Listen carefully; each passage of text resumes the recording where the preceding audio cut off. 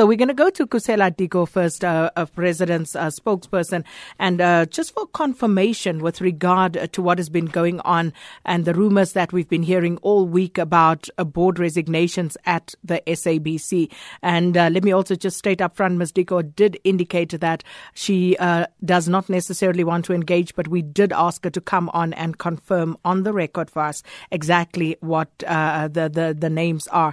So the presidency, having confirmed those names, we go to Khusela Diko now just for final confirmation. Khusela, thanks so much for speaking to us. Thank you, Sakina. Thank you so much for inviting us on the show. Can I just say it's not about not wanting to engage. There are processes that still need to unfold. Yes, we can confirm that 4 board members of the SABC have submitted their letters of resignation to the President. Khanyisile Gweyama, Mr. Krishna Adu, Mr. Matata Tsedu, as well as Mr. John Matheson.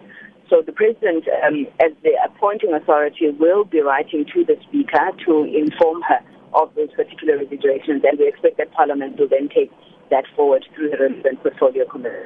Khusela, just another quick question. What was the President's reaction to these resignations? Because we know the problems that the SABC is currently faced with, the public broadcaster grappling with a massive financial difficulty.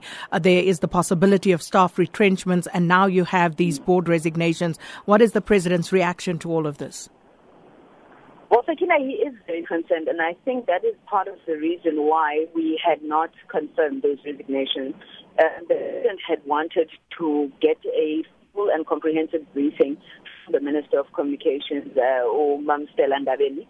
They have since had such a discussion, and I think it focused on exactly the issues that you raised. The issue of the guarantee that the SABC is wanting government to give, but also, very worryingly, the issue of Section 189, which is around the retrenchment that the board and I suppose the SABC wants to continue implementing. So they've had these detailed engagements with the Minister of Communications. We're expecting them to make announcements in due course just in terms of what the plan of action is going to be. But, I mean, underpinning every discussion is the fact that what is happening at the SABC cannot be allowed to continue.